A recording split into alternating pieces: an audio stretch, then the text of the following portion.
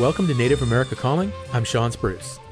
For the first time in over a century, California condors are soaring over Northern California. The Yurok tribe collaborated in a reintroduction effort. The majestic bird plays an important environmental and cultural role, and its numbers are perilously low because of threats like DDT, lead poisoning, and even poachers. Another tribe is also working on condor protections of their own. We'll hear about the significance of reintroducing the condor to their historical habitat and the challenges that remain. We'll be back right after the news.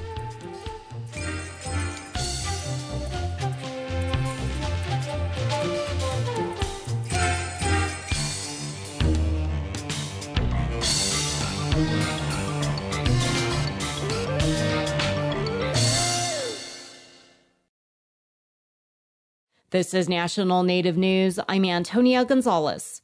Lawyers in Canada representing survivors of the 1960 Scoop class action lawsuit are requesting court approval to provide a final payment to those who signed on to the case. But as Dan Karpenchuk reports, some survivors are calling it a slap in the face. The so-called 60s scoop was controversial. Indigenous children were taken from their communities and cultures and placed into foster care with non-Indigenous families, often far from their home communities. Many were abused. A class action lawsuit argued that those affected by the program suffered significant harm, specifically the loss of their cultural identity. A settlement was reached a couple of years ago in which the government in Ottawa set aside $750 million to compensate First Nations and Inuit children who were subjected to the scoop between 1951 and 1991. By January of last year, nearly 15,000 claims were approved, including interim payments of $21,000 to each claimant. Lawyers are now asking for an additional $4,000 each.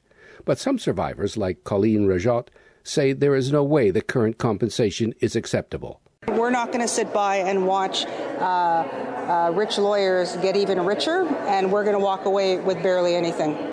Another scoop survivor is Brenda Lee Marcoux from British Columbia. There is no amount of money they could give us that would give us back what we've lost. To lose your family, to lose your language, to lose your culture, to lose everything. Everything. You can't pay me back for that. She and others call the $25,000 an insult, adding that it feels more like abuse, something that's never going to end. Some want more than compensation, an apology, and for those responsible to be held accountable. For National Native News, I'm Dan Karpenchuk. Dozens of people walked across Browning, Montana last week to raise awareness for missing and murdered Indigenous people. Aaron Bolton reports the walk comes as the college on the Blackfeet Reservation is launching a database to help resolve unsolved cases. Dozens of Blackfeet Nation residents whose loved ones were murdered or are missing walked across Browning as a drum circle played. Rhonda Grant Connolly's nephew, Matthew Rattlesnake Grant, was found dead in 2016. Their family would leave the comfort of their warm homes to search in blizzard conditions. We searched for our nephew for 2 weeks without help from the Blackfeet PD Sheriff Department. Wilma Fleury shares the frustration that cases fall through the cracks due to jurisdictional issues between tribal, county, and federal law enforcement. She says the people who murdered her son, Willie Peppian, won't be brought to justice. I never got justice on my boy. They dropped the federal charges against the people that did it because not enough evidence. But so they turned it over to tribal. All tribal could do misdemeanors. A new database could help families connect with law enforcement agencies more quickly after a loved one goes missing. Blackfeet Community College Extension agent Drew Landry says families can log on to mmipmt.com and report a missing person, including their last known location anywhere in Montana. If we get a report of a missing person, it's also carbon copied to tribal police, and we are working on having all the tribal nations on board by the end of this summer. Landry says the site will even help connect families with law enforcement off reservations or even in other states. He hopes to have a report later this year on how many cases reported into the database have been solved. For National Native News, I'm Aaron Bolton. And I'm Antonia Gonzalez.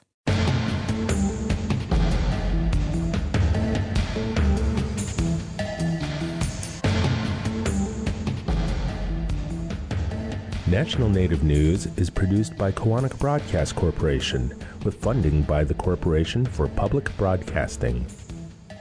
Support by AARP. New help is available for those struggling to afford high-speed internet. Eligible households can get a discount of up to $75 per month for households on tribal land. Info at 833-511-0311. Support by Sonosky Chambers Law, championing tribal sovereignty and Native American rights since 1976. From opioids litigation to treaty rights to tribal self-governance. With offices in Washington, D.C., New Mexico, California, and Alaska. Sonosky Chambers Law.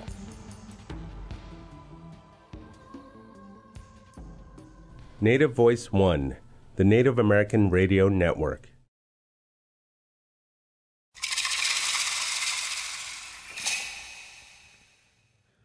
This is Native America Calling.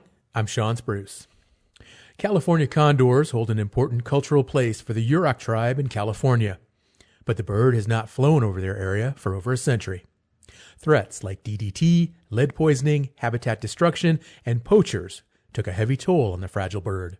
At one point in the 1980s, there were only 27 condors left. But now, the Yurok tribe is helping in a reintroduction and management program that is decades in the making. Last week, tribal officials released 2 of the birds into the skies above the Yurok Nation. The birds, bred in captivity, are the beginning of a larger plan to improve the numbers and expand the bird's territory to its historical domain. Another tribe, the Nez Perce in Idaho, are in the process of similar condor conservation planning. Today, we are hearing about the long, difficult process of bringing back the endangered condor, and we'll get a perspective of the cultural and environmental significance of the largest bird in North America.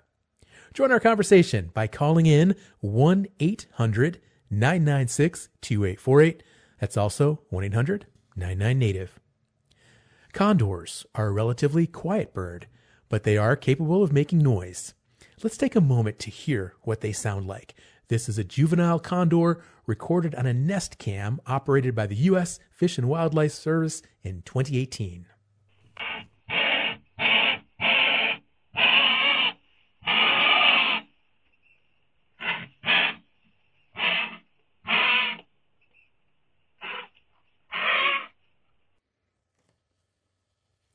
That was what a young California condor sounds like. Amazing. Tiana Williams is speaking with us today from Miami, Florida. She is the Yurok Tribe Wildlife Department Director. She is Yurok. Tiana, welcome to the show. Hi, Sean. Thanks very much for having me. Well, we're certainly pleased to have you on the show and learning more about the condors and the program that you folks have going on.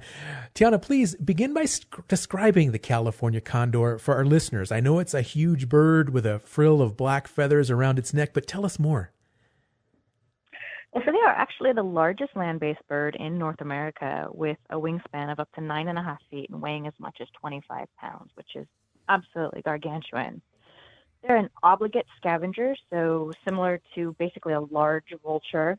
And they fill the very important ecological niche of being the cleanup crew from the ecosystem perspective, going out around the landscape and cleaning up those carcasses that have already died, but which otherwise could not start the decomposition process in an effective manner without these big birds. 9.5 foot wingspan, 25 pounds. That is a huge bird. Are they able to fly well being that large? They're definitely more of a soaring bird than a flapping bird. And so that's why the really big wide open spaces are very important to them, and areas with high winds. And that's actually some reasons why our historical territories were really great for them, because we maintained through traditional fire a very expansive prairie system, because we have access to the coastal resources and the high winds and foods there, as well as very mountainous territory with a lot of winds that helps buoy them up and take them from place to place. Fascinating. Now, big news, of course, was last week's release of the 2 captive birds that were nurtured by your program. And you were there. What was that like to watch them fly away? I have not yet been able to figure out the words to encompass how amazing it was. This is something that I've actively been working for 14 years now, but our elders have been praying for much longer, as they were the ones who originally identified the need to bring condors home, both because of his ecological importance and actually his deep cultural importance to us as a tribal people as well. But yes, our first 2 birds of a cohort of 4 were released last week, and we'll likely be releasing the remaining 2 sometime over the next 2 to 4 weeks. And what is the hope of those birds that are now flying on their own, free? What do you want to see those birds do now? Well, for now, they've been, thankfully from a management perspective, sticking a little bit close to home, which is good because we can keep good eyes on them, make sure that they're adapting to their new environment well. They're actually from the condor captive rearing programs. So this is the first time that these birds have actually ever been out in the wild. But they seem to be adapting beautifully, figuring out the winds, figuring out the weather, the landscape. Ultimately, these are still juvenile birds, fully flight capable, but only about 2 to 3 years old, and they won't reach full maturity, able to start adding to the population until about 8 years old, probably. So it's going to be several years. So my immediate hope is that these first few birds really act like, well, they're re-exploring ancient territories that they haven't been in a long time, and they're going to be the leaders for cohorts that we continue to bring in annually, 4 to 6 birds, eventually, being the leaders of the flock and helping them reintegrate throughout Yurok and surrounding territories. Now, you mentioned elders having a big role in this program and the cultural significance. Can you talk more about that importance to the Yurok tribe, the Condor? Yeah, Condor, or Preganish in our traditional language, really ties to our foundational reason for being. We consider ourselves to be world renewal or fix the earth sort of people. From an ecological standpoint, you can see where Condor makes sense. They're literally going out and cleaning up and renewing the world. But he also contributes heavily to our world renewal ceremonies and what they teach us. And these are ceremonies that we hold and other tribes in our area hold because we all kind of have the same ethic every 2 years and help us bring balance back to the world. And so Condor, not only in our traditional stories, gave us one of our primary prayers that we both sing in these ceremonies and help teach us how to be good Yurok people, but he provides our feathers for his regalia, for the regalia that we use in these ceremonies, and thereby contributes his spirit. We consider him to be a generous and kind-hearted sort of spirit, again, teaching us how to be good people and bringing that energy to our world renewal. And finally, he actually flies higher than any other species in the area, and so he helps carry those prayers all across the world when we're asking for it to be in balance. So it's been very impactful that he has not been a part of our cultural and ecological community for over 100 years now. Now, I understand it took this program about 20 years to really take off. Is that a long time for the program, or is that about normal for a wildlife restoration program to really, I apologize for using the pun, but find its wings? No, I love it. So yes, that kind of original decision to bring condors home was made by specifically a panel of our elders called the Tribal Park Task Force, who were identifying natural and cultural restoration needs for our region. And that's when they decided that condor had to come home, the most important land-based species to do so. It took several years to kind of get the momentum going and establish the relationships necessary with the federal government, the U.S. Fish and Wildlife Service, to begin the trek, which started with funding from the service through their Tribal Wildlife Grant Program to do a feasibility analysis. And from there expanded to partnership building, to management planning, development, to training in condor handling and treatment and all that sort of stuff, and a whole host of partnerships that came from there. Definitely, as our lead condor program biologist says, it takes a village to raise a condor. So it took a long time, I think, to get this program started, but we gained so many friends and so many partners that are going to help ensure the success. So I think ultimately it's what was needed for this project. Takes a village to raise a condor. I love that. And you mentioned the partnerships and some of these key resources that you had to secure. So also just, I would imagine, some major lessons that you've learned along the way as well. Can you talk about just what you folks have learned and how you're going to apply that moving forward? Well, I mean, I think a lot of the work that went in really came in relation to the fact that the birds can fly anywhere from 100 to 200 miles in a day, 100 kind of being a standard territory, 200 if they're really booking it. So again, that's where those partnerships really came in key. So one of our approaches was to go to our surrounding land managers and say, hey, we're talking about bringing an endangered species home. And of course, a lot of these folks had concerns about what it would mean to have a quote unquote new endangered species back on the landscape. So just working with a lot of folks, figuring out their concerns, how they think or didn't think condors could integrate with the system again, and finding ways to move forward in partnership was, I mean, there's a ton of learning that went there. And I think very successful. One of our probably most important things that we had to work through and learn through is helping to combat the threat from lead contamination, which you mentioned briefly. And unfortunately, lead is incredibly toxic to not only condors, but other species of spiritual concerns, such as bald and golden eagles. And its primary source has been the use of lead ammunition has been implicated in that. And so what happens is this relatively soft metal impacts an animal that's being harvested, shatters into hundreds of pieces, some of which can get into a gut pile and which is left behind for scavengers to eat. It's actually the highest cause of mortality for wild condors, even today. So probably one of the best and most valuable experiences we've had is just really working with our hunting community, which has been very receptive to this information, to make a change to non-lead alternatives, primarily copper, though there's other alternatives out there, in order to kind of, I guess, engage with their natural conservation ethic that a lot of these folks have and help them be partners in condor conservation, because they're going to be one of the strongest partners to actually make condor recovery a success. So that's probably one of the most important things we engaged with. Well, folks, we are speaking today with Tiana Williams of the Yurok tribe, and she's describing a condor restoration program that just last week released 2 captive birds on their own. They took flight in the wild. Fascinating conversation. We have more guests coming up right after this short break. And if you have a question or a comment, 1-800-996-2848. I'm your host, Sean Spruce.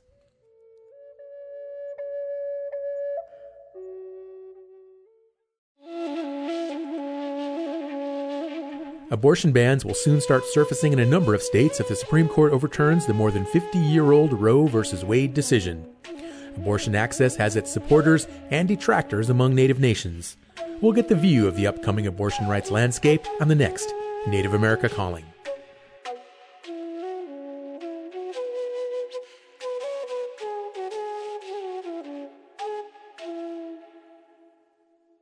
Mesa Lands Community College can help you lead the way in your chosen field. At Mesa Lands, where 1 in 3 students is Native American, you get hands-on opportunities working one-on-one with instructors in wind energy, where students go up the turbine in their first semester, silversmithing with access to the largest foundry in the Southwest, and blacksmithing and the cowboy arts. Mesa Lands has a national top 10 rodeo team, too. Info and applications at mesalands.edu. Mesa Lands Community College supports this program.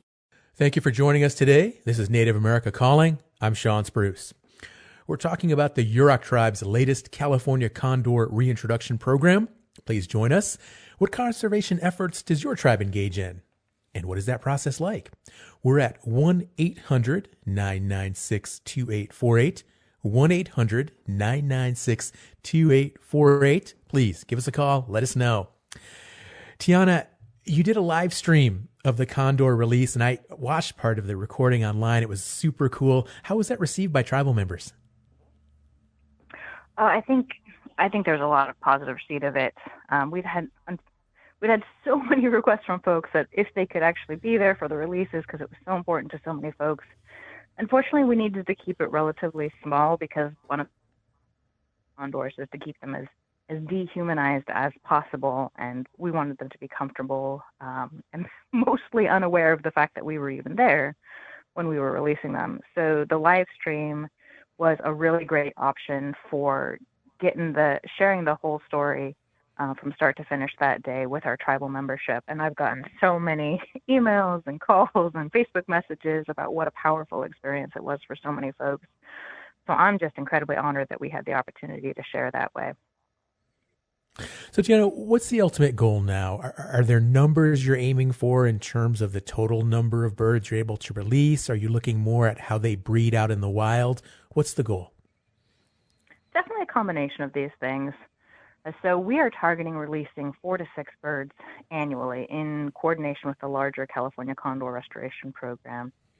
Again, these birds are coming from the captive rearing program. So the birds were so low in populations that their numbers are still incredibly tightly managed in terms of genetics and bloodlines and which birds go where. So I don't yet know who we're going to receive, but we're looking at another 4 birds this next year. We've got kind of a preliminary target of continuing to conduct releases for the next 20 years. And of course, in about 5 years, hopefully, if all goes well, we'll start managing our wild-fledged birds as well. Ultimately, if we're looking at previous release efforts, what's going to happen is they're going to set up territories probably relatively close to the release facility and expand outwards from there, not only through Yurok country, but down into the Sierras and very likely up.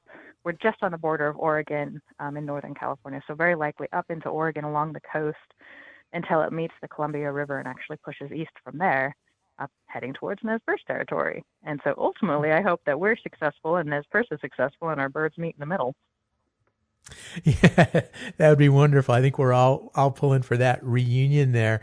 And you mentioned the California Condor Program, a pivotal partner, I would imagine. What all do they offer your program in addition to some of this training? And it sounds like they are actually, that's where a lot of these birds are raised, right, through their program?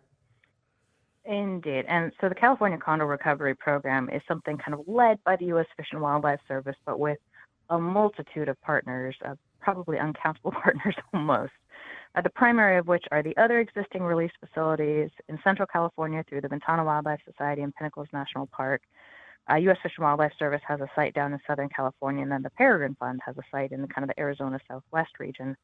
But it also includes the actual breeding facilities. So our 4 birds came from the Oregon Zoo and the Peregrine Fund's World Center for Birds of Prey, but there's also other breeding facilities and treatment facilities at the LA Zoo and the San Diego Zoo and the Oakland Zoo with other partners coming on.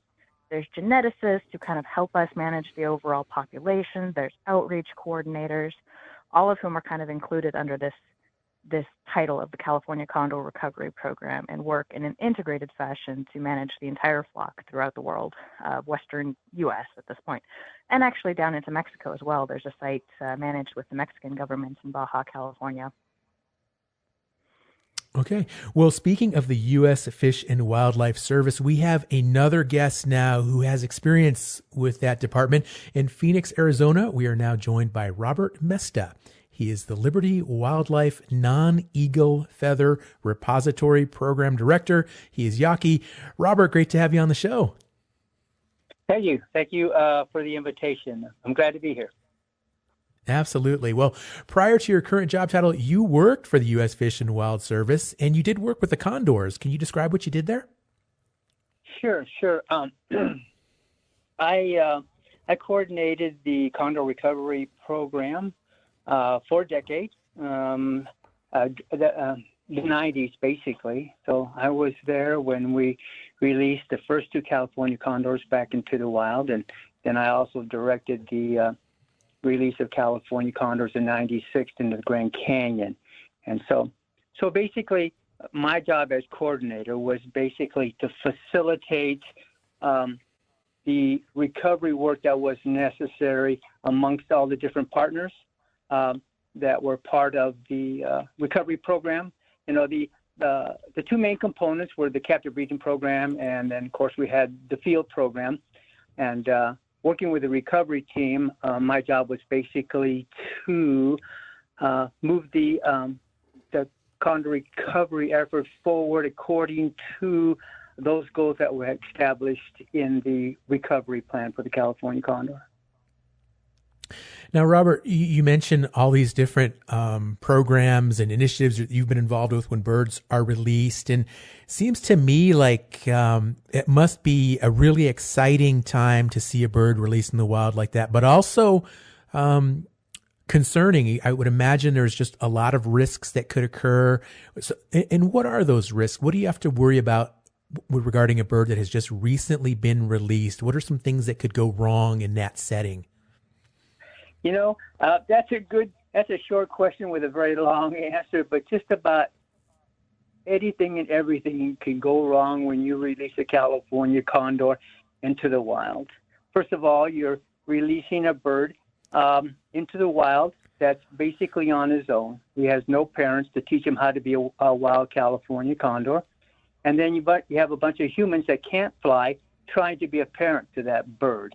So there's one of the biggest challenges there. But there's contaminants that they can be exposed themselves to.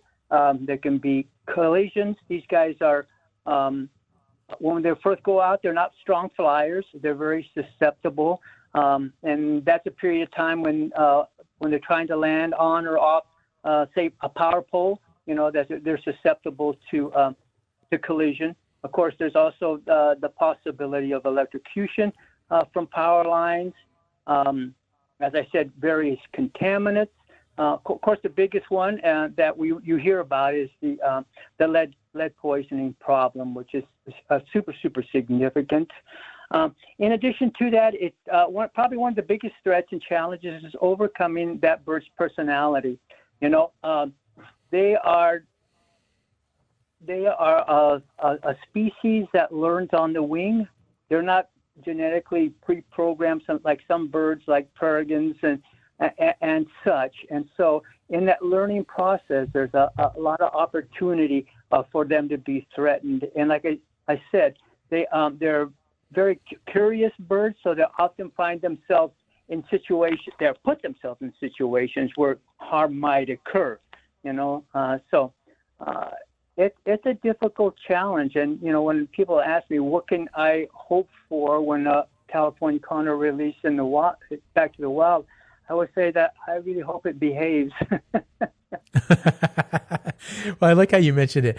One of the challenges that humans that can't fly trying to be parents of condors. That's classic for sure. And listeners, both of our guests have mentioned lead poisoning as being a huge risk to condors and other birds of prey. And we actually did a show about lead poisoning, specifically lead ammunition. That show aired on March 8th. So if you're interested in learning more about that topic, I'd encourage you to check out our Native America Calling archives and listen to a recording of that show.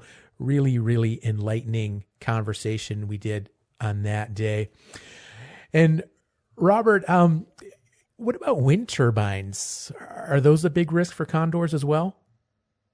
Yeah, that's, when I was working with the program, initially the big threat was power lines, collisions and electrocutions. And then in the mid 80s, then, there was more than several proposals for wind power and the turbines that generated that power. And yes, that's a significant threat to California condors because condors, as was mentioned earlier in this show, the reason that they can get around as well as they do is that they learn the winds in their environment, whether it's a warm updraft or a deflected winds.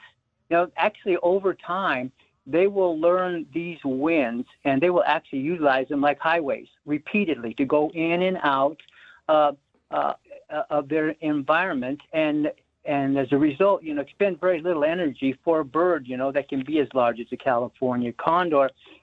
Unfortunately, those areas that produce those winds and are attractive to California condors are attractive to people that want to construct wind turbines for the very same reasons, the winds. So yes, they are a threat. Well, it's really fascinating that they use the winds as highways, as you mentioned. And Robert, how did the condor originally become endangered? It was a combination of reasons. I mean, there was wanton shooting. For some reason or another, people just couldn't resist shooting the condor just because it was a large bird. And then, of course, there was secondary poisoning. There was a lot of poisons utilized to kill things from everything from rodents to the coyotes. And, of course, condors would come down and find those carcasses and feed on them and be poisoned. There was contaminants, to a lesser degree, contaminants like DDT that affected their ability to reproduce. They caused eggshells to thin, and as a process, and unfortunately, they would crush before they could hatch. And there was actually egg collectors back in the 1800s, early 1900s. Egg collecting was a big hobby. And condor eggs could go for quite a bit of money. So it was something as crazy as that threatened California condors. And so, and of course, lead is, again, we get back to lead, and that was affecting condors even then, not to the extent that it's now, but it was also a threat. So it was a combination of reasons that the California condor went extinct. One of the things that people don't often talk about is that until the 1900s, there were no wildlife laws that protected California condors, so people could take them and not be breaking the law, and so there was no laws there to help protect them from the type of take that I was just talking about. So the timeline here, a lot of this started in the 1800s, it sounds like, and this law, when did the condor actually become a protected bird then? About what was the time frame then? Okay, well, the Lacey Act of 1900 was the first law that addressed or protected wildlife species. After that, you had the Migratory Bird Treaty Act of 1918. And then after that, we had the Endangered Species. Well, no, we had the Bald Eagle and Golden Eagle Act, and then of course we had the Endangered Species Act. All of which protected the California condor in one aspect or another. But it wasn't until the 1900s that we actually had a law on the books. So there was a large period of time in the 1800s where they, along with other birds, were exploited. Mm-hmm. Yeah, really, really tragic. Robert, you also supply tribes with condor feathers upon request, right, as part of the repository? How does that work? Yes, we do. I now direct the Liberty Wildlife Non-Eagle Feather Repository here in Phoenix, Arizona. At this time, we're the only organization that is permitted by the U.S. Fish and Wildlife Service to accept, hold, and distribute feathers to Native Americans. And by the term non-eagle feathers, the Fish and Wildlife Service operates the Eagle Feather Repository and provides Native Americans eagle feathers, both bald eagle and golden eagle. However, we provide Native Americans with the other 900 plus species of birds that exist in the United States. And one of those are California condor feathers. And so we regularly receive applications from Native Americans for condor feathers, fill them, and send them out. The feathers that we send out, we receive from various permitted sources. The U.S. Fish and Wildlife Service is probably the biggest.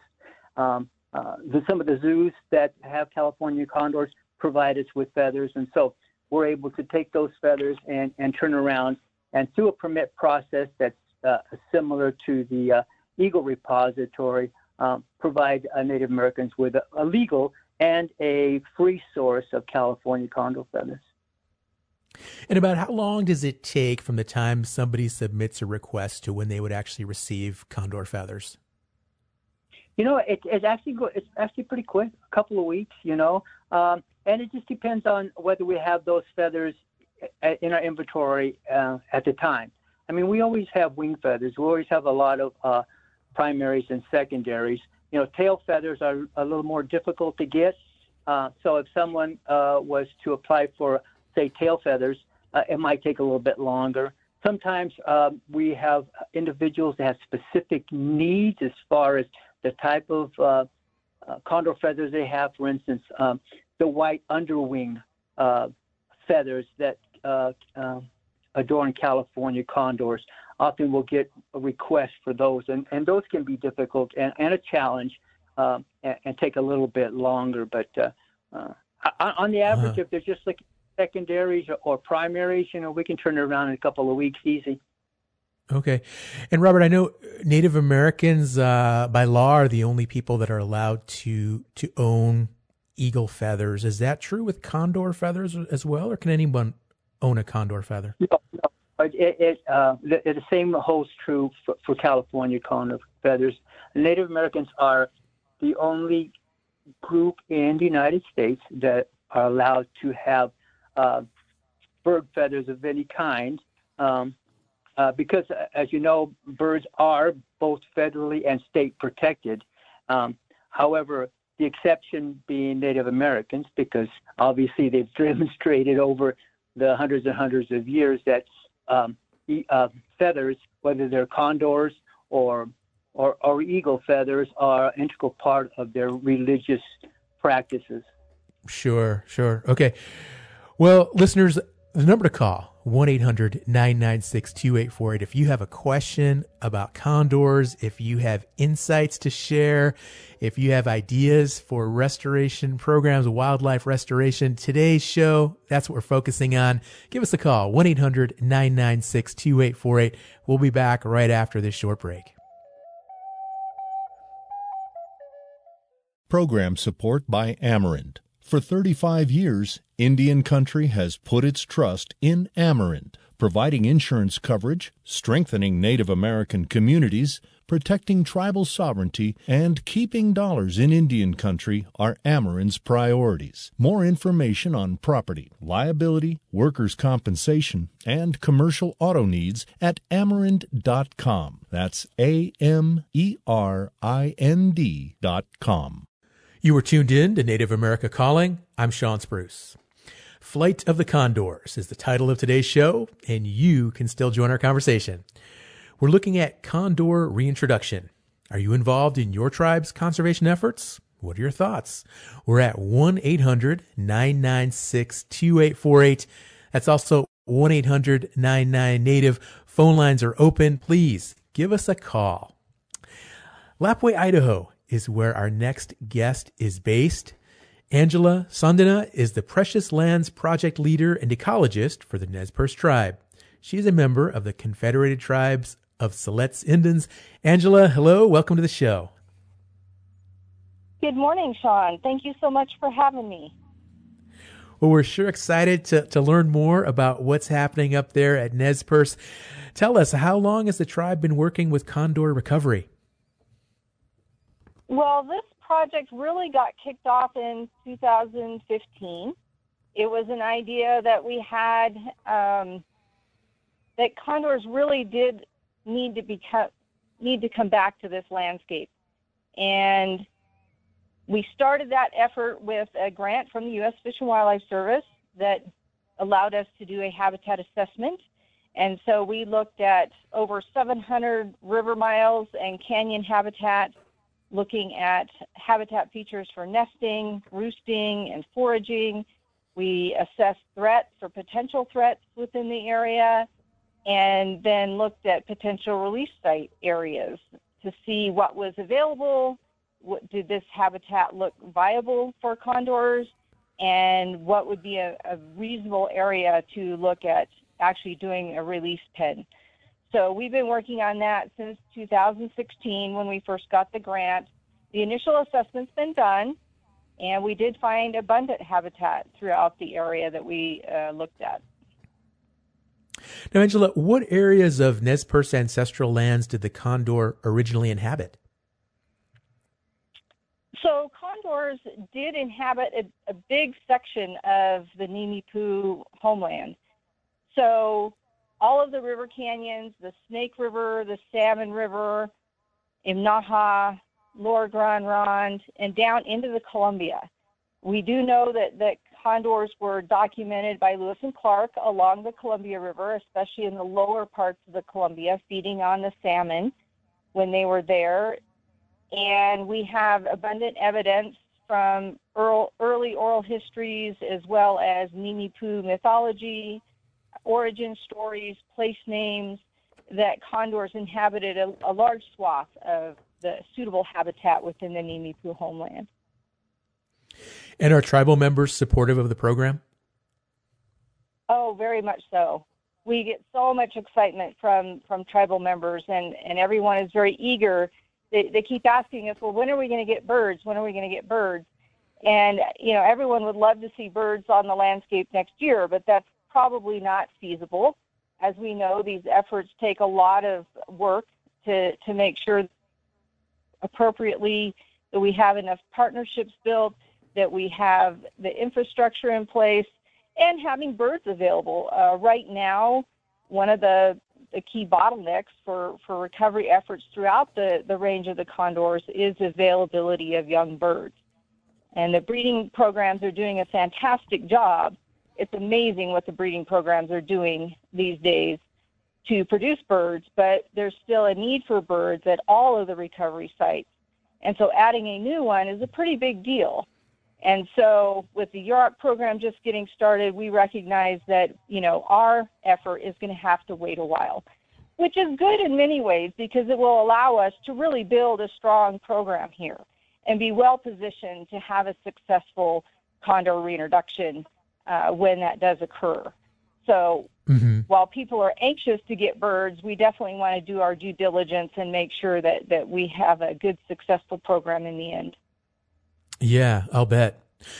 Well, listeners, if you've got a question or a comment, 1-800-996-2848. Again, 1-800-996-2848 to ask a question or share a comment with one of our guests on the show today. Again, we were talking about condor recovery. And Angela, time frame for this work. I mean, when do you hope that these efforts will come to fruition? Well, currently we're in phase 2, what we're calling phase 2, and that is partnership building and management plan development. And so as part of that, we're looking at, where to situate a release site. We've been narrowing down our locations. Much of this area is in public ownership, so there's opportunity for public partnership with the U.S. Forest Service or potentially BLM, or simply on private lands. We have some very interested, conservation-minded private landowners that we've been working with, as well as potentially the precious lands area that the tribe owns in Joseph Canyon is another area that we're looking at for a potential release site. So developing all that planning and figuring out how to do it, how we're going to fund it, and doing all that kind of work is where we're at right now. So realistically, though, probably birds, 5 to 8 years out, I would think. Okay, 5 to 8 years. I know that Nez Perce have a good track record with regard to wildlife recovery. Wolves, salmon, bighorn sheep restoration efforts have all been successful. Are you folks applying lessons learned from those earlier programs to this condor program? Absolutely. Yeah, and I'm glad you mentioned that because tribes, and the Nez Perce tribe in particular, but tribes all over the country have proven leaders in restoration and recovery of endangered species. And a lot of times these species would not be recovered without tribal efforts. For example, coho salmon in the Clearwater. The states did not want to recover that species. And the tribe said, oh no, we need coho back in our rivers. And so we now have coho, simply because the Nez Perce tribe wanted it and worked hard and found a way to make it happen. And so we feel the same way about condor restoration. No one else in this area is going to take that on except for the Nez Perce tribe. And it's important enough to the leadership and the membership of the tribe to see that happen. And so, yes, we have a long track record of working with federal and private partners, and we certainly are using all of that history and expertise towards this challenging work to recover condors. And Angela, what are the biggest challenges to a wildlife restoration program like the condor? Well, I think one of the challenges that is really prevalent is educating the public about what such an effort would mean. I think there's a lot of misinformation, maybe some fear about what it would mean to bring another endangered species into this landscape. You know, unfortunately, the great success of the gray wolf program, there have been some collateral impacts to people's livelihoods, especially in the livestock industry, from recovering a top-level predator like that. And so that has made people a little concerned or leery about bringing another endangered species into the area. So it's going to be our job and the Fish and Wildlife Service job to educate people about condor and how they function in the ecosystem. Once people understand their role and the fact that the places they inhabit are really not very inhabitable humans, you know, cliff faces in the river canyons, not used by livestock or people, really, and they eat carrion. They do not predate on anything. And so we think that once people fully understand that and see the benefits of condors, you know, talk about a way to bring in outside interests and bird watchers and things for ecotourism, it's amazing. And so I think that's one of the biggest things is just public perception and educating the public about your programs and how they can benefit and or support your programs and what it will mean to them and their children in the future to have these species recovered on the landscape. So I think that's one of the big keys right there, and funding. These programs take a lot of money, so that's always an ongoing issue. Well, listeners, if you've got a question, please give us a call. Still time, 1-800-996-2848, 1-800-996-2848. And Angela, I'm glad you mentioned funding because I'm curious, restoration programs, it sounds like they're pretty resource intensive, and I'm interested in learning what it takes in terms of manpower, training, and budgeting. What does it cost to get this all together? Well, even in the early planning phases, we've already spent, close to $250,000 just on planning. And so when you're looking at having a full staff of technicians and biologists to manage the birds and track their movements and intervene if you see, problems, plus the teams at your veterinary colleges or zoos that are helping you manage birds that may become injured or need chelation from lead poisoning, et cetera. It's a huge effort, and it is very costly. But there is good support from U.S. Fish and Wildlife Service as well as private foundational monies. And we've been getting grant monies that are available to tribes for these kinds of efforts. But it is an ongoing challenge. Sounds like. And I'd like to ask Tiana as well. Tiana, Angela mentions grants. And how is your condor restoration program primarily funded? It is largely funded through grants. The Yurok tribe is diversifying in a lot of ways to support the economic health of the region, but we are in a very economically depressed area, so it's not something that the tribe itself can fully support. I think it's something like 80% of tribes' natural resources are supported by grant funding. So historically, that's been a lot of federal funding. We've got a ton of support from the Bureau of Indian Affairs, from the U.S. Fish and Wildlife Service, from the Administration for Native Americans, but also that private funding as well. For example, we got $178,000, which was incredible, from PG&E, a local utility company, to help build the facility itself. And we've also received $100,000 from the Global Conservation Fund to do kind of those heavy facility and infrastructure development that was referenced. Ongoing, federal and state funding can be very variable depending on the administration and priorities and things like that. So we're really working hard to kind of integrate with that more private foundation or just condor conservationist support that we know is out there and is so important to the recovery effort. Now, Tiana, I know you're in Florida this week because you're actually presenting at a conference regarding wildlife, and you're going to be talking about condors all this week. So is that a big part of your job, just going out, doing outreach, making presentations to foundations and corporations and anybody else who can support these efforts? Absolutely. I always joke with my crew that I never get to do the real work, quote unquote, anymore, because they're the folks who, of course, are out in the landscape actually chasing condors. As was referenced, we're really kind of acting as their parents right now, so we've got eyes on them as often as possible. But it is real work. I mean, it is very important to be getting the word out there. I would say I'm giving talks like this or the conference or to other interested parties anywhere from 1 to 2 times per week at least, if not more, just hoping to continue to build on the momentum of this incredible release this last week to establish long-term partnerships and support for condor conservation. Well, thank you to as well, all of our guests, you, Robert, and Angela, for your efforts. And Angela, do the Nez Perce have concerns about other endangered wildlife in addition to the ones we've talked about today? Could more restoration programs be on the horizon? We're always looking at opportunities to existing populations or recover species that have been extirpated from the area. Grizzly bears are on the top of our list. You know, we've had some individual male bears coming into the Clearwater ecosystem, but we have yet to establish breeding in this area. But that is one species that we're definitely interested in seeing return to the homeland in Idaho, as well as bolstering our bighorn sheep populations.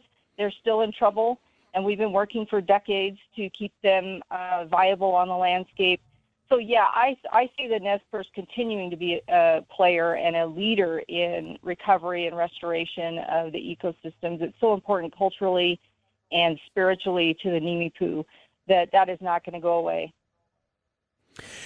Angela, are there other tribes reaching out to the Nimiipuu for assistance with not only condor reintroduction, but other types of wildlife restoration in their own communities and regions? Yes. Most recently, we have had another project ancillary to our condor work is a hunting stewardship program to do non-lead outreach and voluntary conversion to non-lead ammo. And we've had great success with not only Pacific Northwest partners and tribes, but nationally, giving presentations at conferences and having outreach from other tribes around the country on how they can have a similar program and get their own membership to convert to non-lead. Because it's not just an issue potentially with wildlife, but you could be feeding lead fragments to your family as part of your harvesting activities. And so we want to make people aware of that. And we've had a lot of good success in cooperating with other tribes on that issue. Angela, where can our listeners go to learn more about these efforts up there with the Nimiipuu and the condor? Yes, we have a website, www.nezpercewildlife.org, and we have little synopsis and contact information for all of our staff. And we encourage anyone to reach out, give us a call, send us an email. We'd be happy to talk to folks about our program. Okay. And Tiana, we are going to have to wrap up the show here in just a short minute, but could you tell us where our listeners can go to learn more about what the Yurok tribe is doing with regard to the California condor? Sure. And you can find us at www.yuroktribe.org/wildlife, or we do have a Yurok Condor Restoration Facebook page as well. Okay. And Robert, how about the Liberty Wildlife Program? Again, just quick 20 seconds or so to tell us where we can learn more. Sure. All they have to do is go to the libertywildlife.org. That's our webpage. On the front page, there'll be a link for the repository. They can go to the repository and learn everything they need to know about ordering feathers and also download an application. Well, that's all the time we have for the show. I'd like to again thank our guests, Tiana Williams, Robert Mesta, and Angela Sandana, for a thought-provoking conversation on tribal efforts to reintroduce the endangered condor into North American skies. Join us tomorrow as we hear about what an overturned Roe versus Wade decision could mean for abortion access for Native people. Until then, I'm your host, Sean Spruce. Thank you for listening.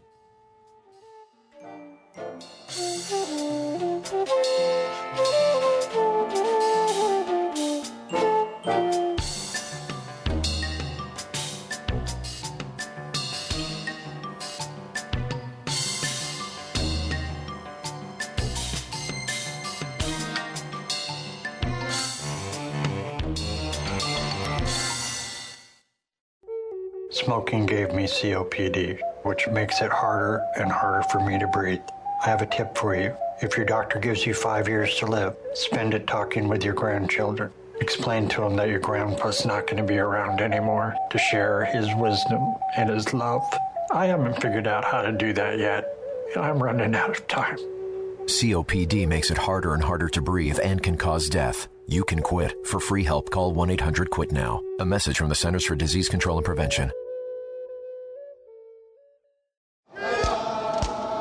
First baby? Don't know where to start? CMS program coverage, prenatal service. Enroll today. Contact your local Indian healthcare provider for more information. Visit healthcare.gov or call 1-800-318-2596. A message from Center for Medicare and Medicaid Service.